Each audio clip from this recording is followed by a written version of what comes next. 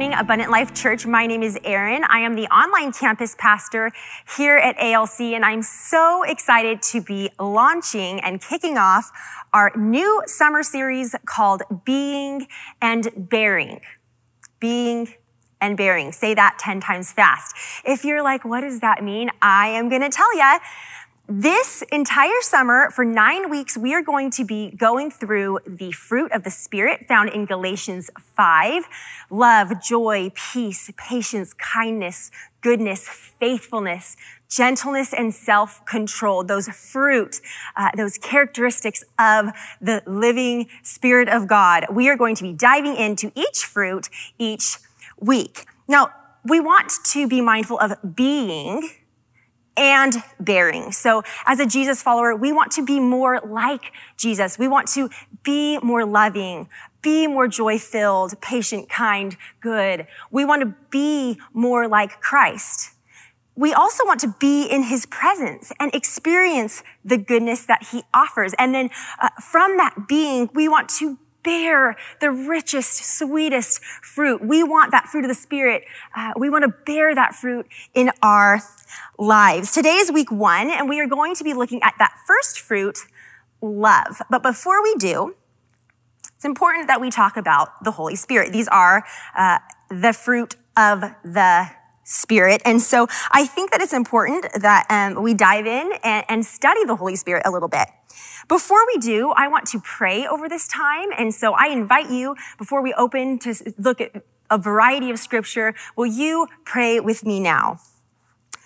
Father God, we praise and worship you today, and we ask for the help of your Holy Spirit. Reveal to us the truth of who you are in these passages. Help us to know your heart, and help us to lean in even when we don't understand. Use me as your mouthpiece, Lord, to deliver the truth about who you are and how much you love us. In Jesus' name, amen. We're going to begin in John 14, verse 16 to 17. See, Jesus is preparing his disciples for his death and resurrection. Now, if you are one of his disciples and you have given up everything to follow him, this is an unsettling conversation. Verse 16, Jesus says, "And I will ask the Father, and he will give you another advocate who will never leave you. He is the Holy Spirit who leads into all truth." Later in that same chapter, but verse 25, "I am telling you these things now while I am still with you. But when the Father sends the advocate as my representative, that is the Holy Spirit, he will teach you everything and will remind you of everything I have told you. I am leaving you with a gift, peace of mind and heart. And the peace I give is a gift the world cannot give, so don't be troubled or afraid." Jesus knows that the advocate is coming. And while his disciples are confused, "You're telling us about your death. Yay, you're going to be resurrected, but then you're going to leave us again. Who's going to be here? Who do we follow?" And it's the Holy Spirit.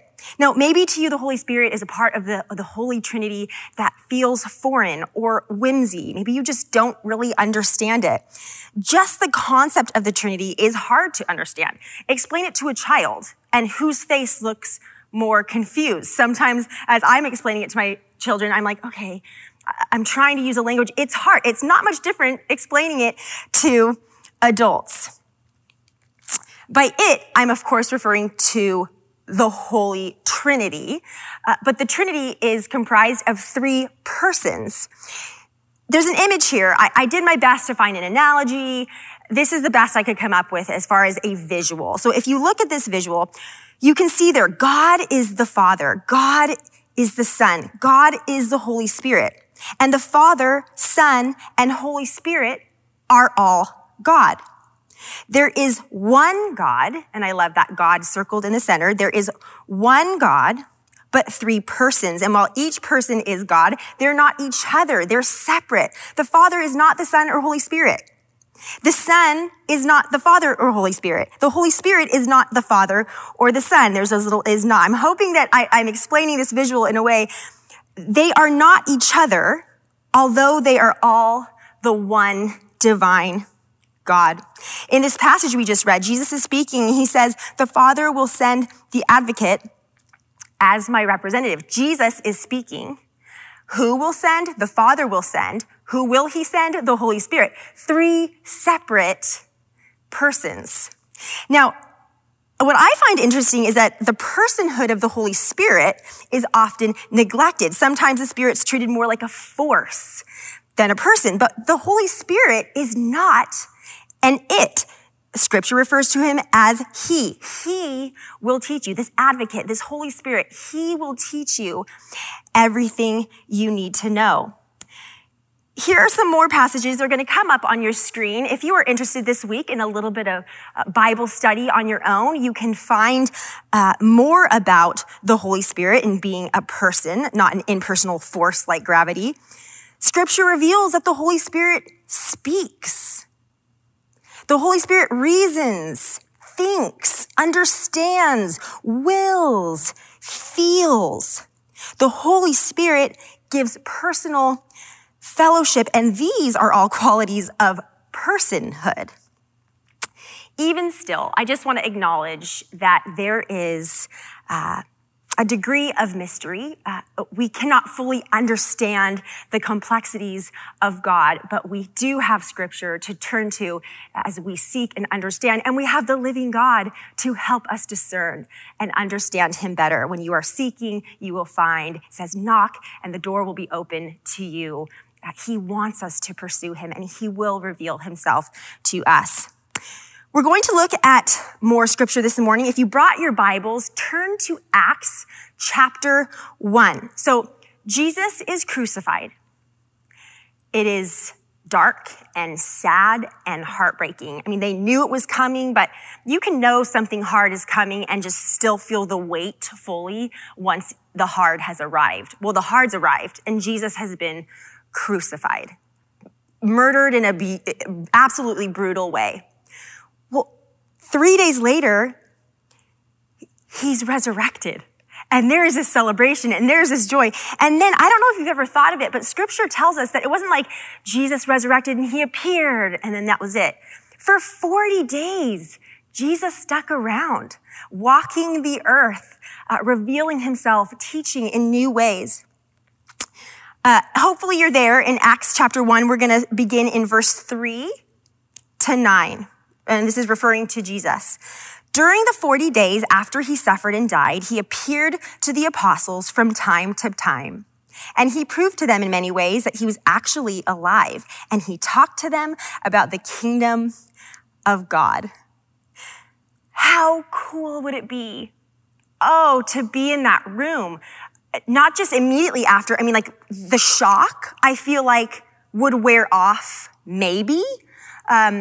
After a few days. For 40 days, they had access to the resurrected Jesus. I wish there were smartphones and that we could have captured like all those conversations. Instead, of course, there were not. And what we get is personal testimony in scripture. Let's keep reading verse 4.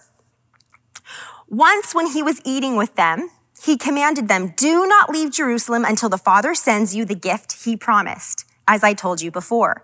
John baptized with water, but in just a few days, you will be baptized with the Holy Spirit. So when the apostles were with Jesus, they kept asking him, Lord, has the time come for you to free Israel and restore our kingdom? Imagine that for a second.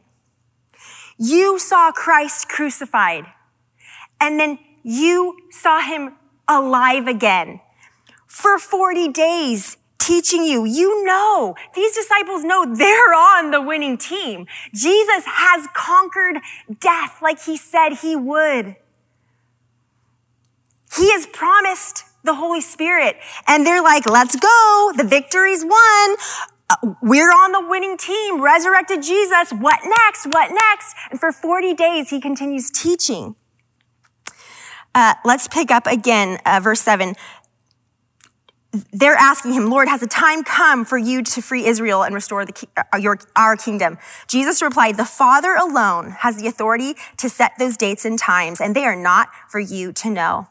But you will receive power when the Holy Spirit comes upon you. And you will be my witnesses, telling people about me everywhere, in Jerusalem, throughout Judea, in Samaria, and to the ends of the earth. After saying this, he was taken up into a cloud while they were watching, and they could no longer see him. For 40 days, the disciples had hard evidence of his living body communing with Jesus, that Jesus is God and his kingdom is coming. They watch him ascend into heaven, and then they wait for this promised advocate. The day after Jesus ascends, nothing. But the next day, still nothing. And the next day, and the next. If it were me, I'd be like, Jesus, we saw you. We get it. You ascended into heaven. You're not accessible to us like you once were. Still, of course, accessible to us. But like, now what? You said God will send the advocate. We know it's in his timing, but like, God feels late, right? Where's the advocate? The next day, nothing. Not until 10 days after Jesus ascends does God's promised advocate come. And this is where we're going to pick up, if you're still following along with us in your Bible, Acts chapter 2. On the day of Pentecost, all the believers were meeting together in one place. Suddenly, there was a sound from heaven like a roaring of a mighty windstorm, and it filled the house where they were sitting. Then what looked like flames or tongues of fire appeared and settled on each of them. The Apostle Peter spends the rest of the chapter preaching to the people who are gathered there. Verse 38 gives us some of Peter's teaching. And just to give you some insight, as a teaching pastor here at this church, there's a teaching team of pastors, and every single week, in months in advance, we're preparing and planning for future series. This Being and Bearing series was dreamed up months ago, and here we are. Well, in addition to that, each teaching pastor sends the whole team their notes, like their manuscript of what they will be teaching, and we very open-handedly ask each other, help, shed insight, show me what I might be missing, help me with the Holy Spirit and your life experience and your insight, improve this message for our people. What does God want for me and all of us in this message? And so just, that's a little background. For me reading this, it's like we get some of Peter's teaching. Verse 38, Peter replied, "Each of you must repent of your sins and turn to God and be baptized in the name of Jesus Christ for the forgiveness of your sins. Then you will receive the gift of the Holy Spirit. This promise is to you, to your children, and to those far away, all who have been called by the Lord our God." Then Peter continued preaching for a long time, strongly urging all his listeners, save yourselves from this crooked generation. And of course, we know that by save yourselves, he means choose to receive the free gift of salvation offered in Jesus Christ. Verse 41, those who believed what Peter said were baptized and added to the church that day, about 3,000 in all. Talk about a great sermon. I mean, no pressure. Clearly, Peter nailed it. He was firing off hard truth, but truth nonetheless. And the people were hungry for it. And they were baptized. And 3,000 were added to the church that day. Jesus knows that the Holy Spirit of the living God is worth celebrating. Now, the Holy Spirit doesn't become our spirit. When you decide to be a Jesus follower, when you accept and receive the free gift that Christ offers, we are given the Holy Spirit, but we don't become the Holy Spirit. The Holy Spirit, remember, is still that separate person as part of the Trinity. But he helps us. He helps shape our hearts to transform to be more like his. And this is what pursuing the fruit of the Spirit is referring to. It's an intentional effort to align our spirit in becoming more like God, taking on the attributes and characteristics of him. Love is given by God to us. Love is grown and multiplied by God, and he helps us to become more like him. Now, I've heard people manipulate this. to being like I don't need to become like anyone else. I am who I am, and I'm proud of that. And to that, I'd say, yes, if you are feeling that way, you are who you are, and God made you, and you are beautifully and wonderfully made, and God delights in you. And I celebrate that fact. And also, I know I can get stuck in my pride if I am unwilling to pursue the fruit of the Spirit. I want to be more like Christ. Yes, I love myself. I have self-love. Aaron, I know that God made me and loves me. And I don't feel all sorts of I'm terrible. But I want to be more like him. And I need his help to produce fruit in my life that does not come naturally to me. His ways are higher than our ways.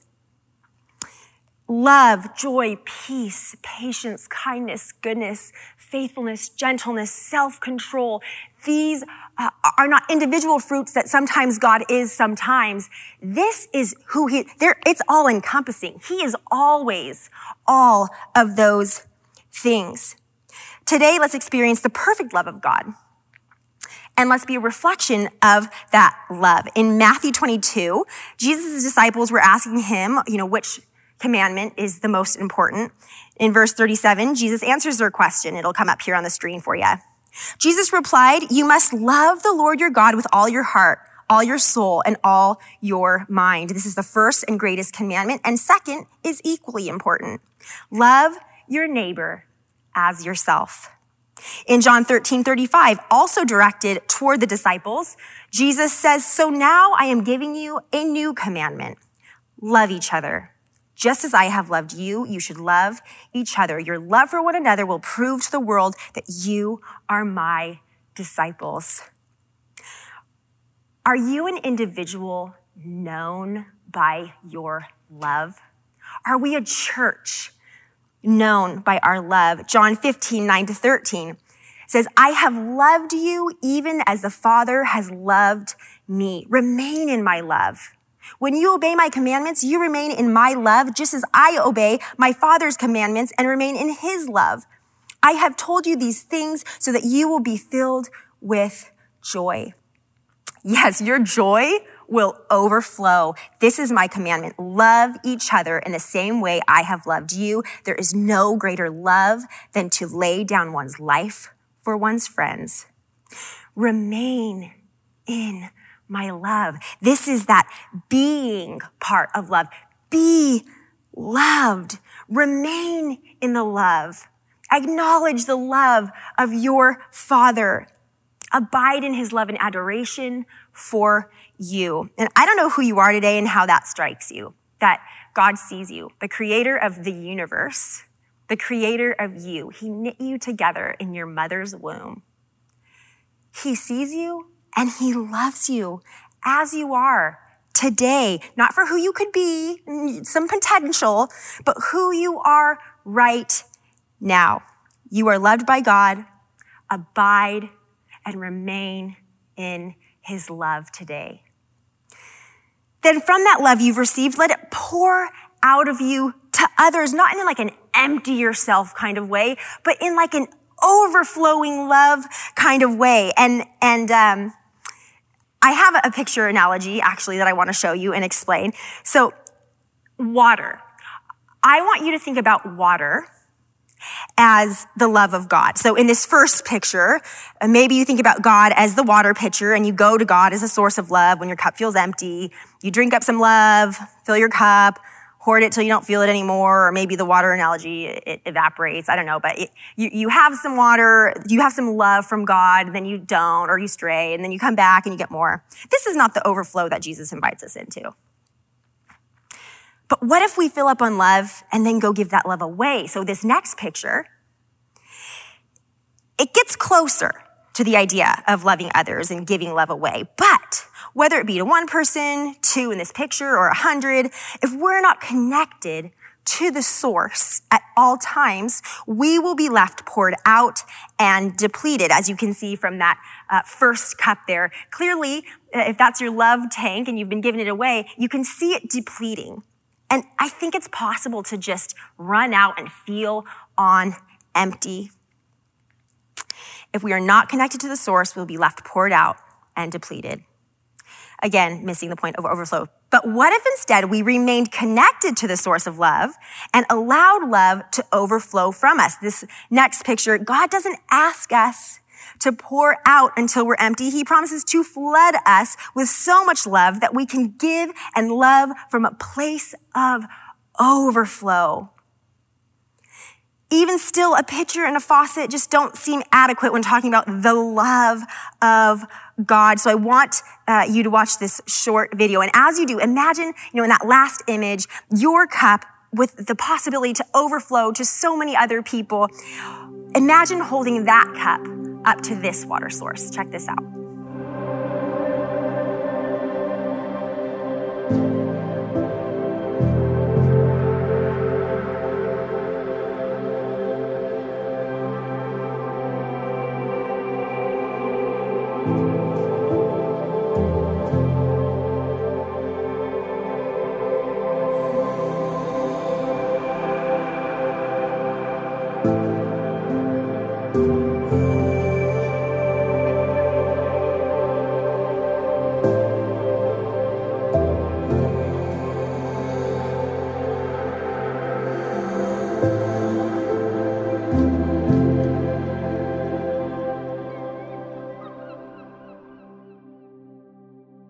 Do you know that when we sit and ponder and meditate on the goodness, the love of God, it is a form of worship, and He is glorified in that. When we take in the beauty of His creation and celebrate His love, that is worship.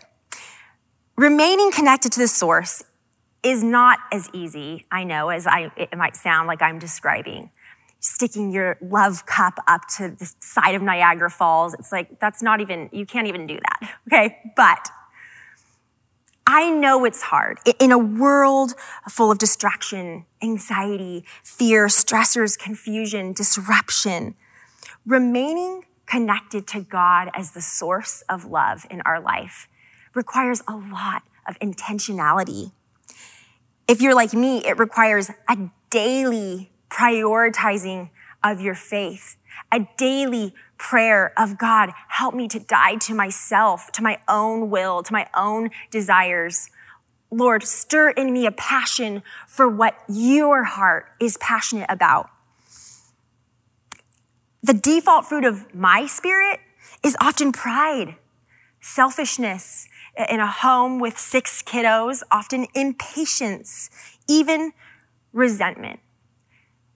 But the first fruit of the Holy Spirit is love, and He gives it freely, and it's meant to be shared. So what is the way of love? How do we abide in it? What does it look like?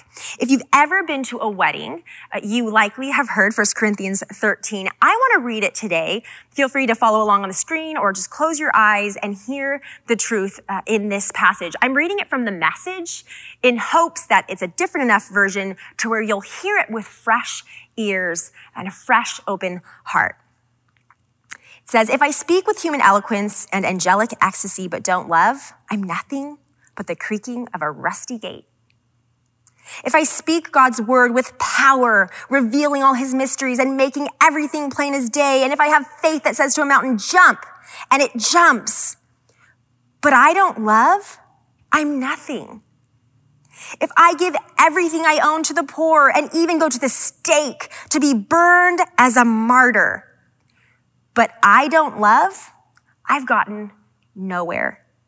So no matter what I say, what I believe, and what I do, I'm bankrupt without love. Love never gives up. Love cares more for others than for self. Love doesn't want what it doesn't have. Love doesn't strut, doesn't have a swelled head, doesn't force itself on others, isn't always me first, doesn't fly off the handle, doesn't keep score of the sins of others, doesn't revel when others grovel. No, love takes pleasure in the flowering of truth, puts up with anything, trusts God always looks for the best, never looks back, but keeps going to the end. Love never dies. Each week in the series, as part of our teaching, there's going to be a testimony portion included. And the teaching pastors, as we prepare to teach on the fruit, we are praying and asking that the Holy Spirit reveal to us a person that we can see overflow of this fruit in their lives, knowing that it's not by their own credit or doing, but that it is because of their pursuit of Jesus, their pursuit of being more like God. As I was reading through this 1 Corinthians passage in my preparation, Kay McGath came to mind. If you are a woman and you have done any of our women's Bible studies through Crosswalk, you know Kay McGath. You know that she has a beautiful heart and is a very loving individual. I have asked her to share a little bit about this journey of cultivating a Jesus-like love in her life. And she has so graciously agreed to share part of her testimony with you. Now, the flow of service is a little different. So after this video, we are going to, the worship team's gonna come up again. We are going to take communion. If you are at one of our campuses, there's a pastor or prayer partner there ready to give you the elements as you come forward. If you're at home, grab your bagel and OJ and you can participate in communion with us. And as you take the bread, the body of Christ, as you take the drink, representative of his blood poured out, be and sit and enjoy the love of your Father. Ask that he will help you in sharing that, in experiencing overflow of love in your life. I pray today that each of us, and as you watch Kay's video, are able to experience the perfect love, this perfect fruit of our Heavenly Father. Enjoy this message from Kay.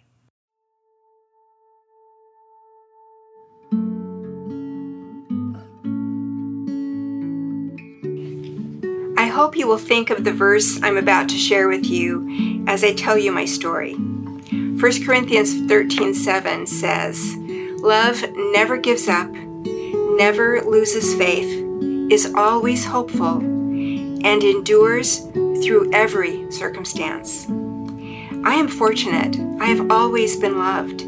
I came to faith in Jesus Christ not through fear of judgment, but through profound gratitude that he would love me with such a sacrificial love.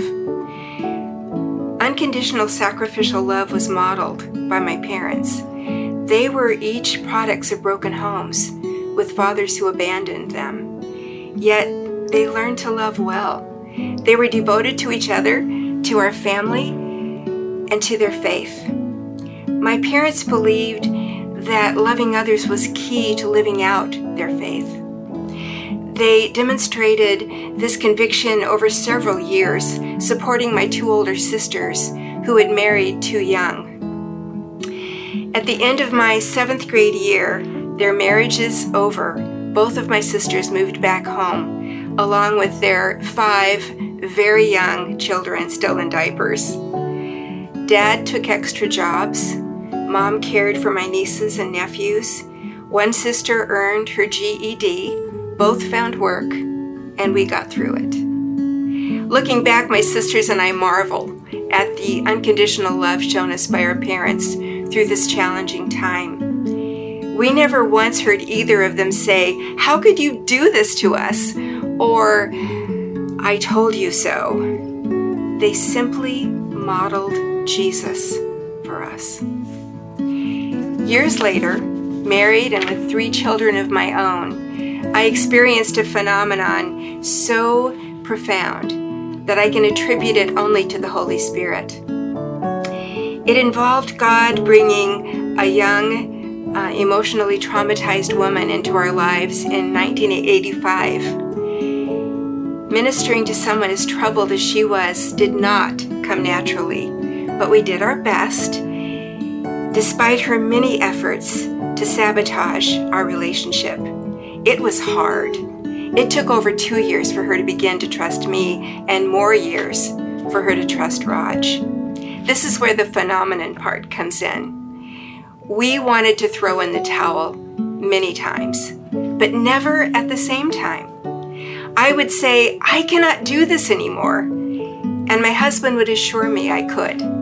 Or he would be fed up. And I would say, she needs us to be Jesus to her. We have to keep going. After 7 years of pouring love into her with little visible difference, I was emotionally and mentally exhausted. By now, she had moved in with us and had been living with us for 2 years. She exhibited classic symptoms from childhood abuse: clinical depression, anxiety, PTSD, inability to trust or connect with other people. My family was preparing to move to Oregon. I wanted to leave her behind. Realizing that she was not ready to make it on her own, my husband suggested that we bring her with us. So I found myself at a crossroads. Choose obedience to Jesus' call to love at any cost, or give in to my selfish desire to be done. I chose love. So thankful that I did. I had the distinct pleasure and honor of watching our Lord grow all of us up in Him over the next 27 years until her death in 2019. Would not have missed this ride for anything, and I think you'll understand why as you listen to something that she wrote in 2012. Jeremiah 29:11 says, "For I know the plans I have for you, declares the Lord, plans to prosper you and not harm you, plans to give you hope and a future." My whole life is centered around the word hope. However, it started out being the opposite of hope. As a child, my life was filled with abuse of all kinds, and the word hope took on a negative meaning for me early on. This is to say, I felt completely hopeless for a very long period of time. San Diego in my teens is where I first came to learn that people could actually love me. Through the perseverance and patience of two very loving and caring, yet quite human people named Kay and Roger McGath, I began the very slow and painstaking process of learning to love and be loved by other people. After all we've been through together, it still amazes me that we all still love each other. Now that's God. First, they loved me. Then after a long time, I loved them too. I believe a person must first know love before being able to feel hope. I knew there was a God, and through the example of others, I began the slow process of realizing that God did indeed love me, and He had loved me all my life. I learned that while I was a child, feeling no hope or love, He had always had His hand on me. Soon I loved Him too, and I accepted Jesus as my Savior. I didn't and still don't understand all that happened to me and why, but I have developed faith and trust in my Savior that He has my best interest at heart. Most importantly, however, as His child, my life is His to do with as He will. God is love.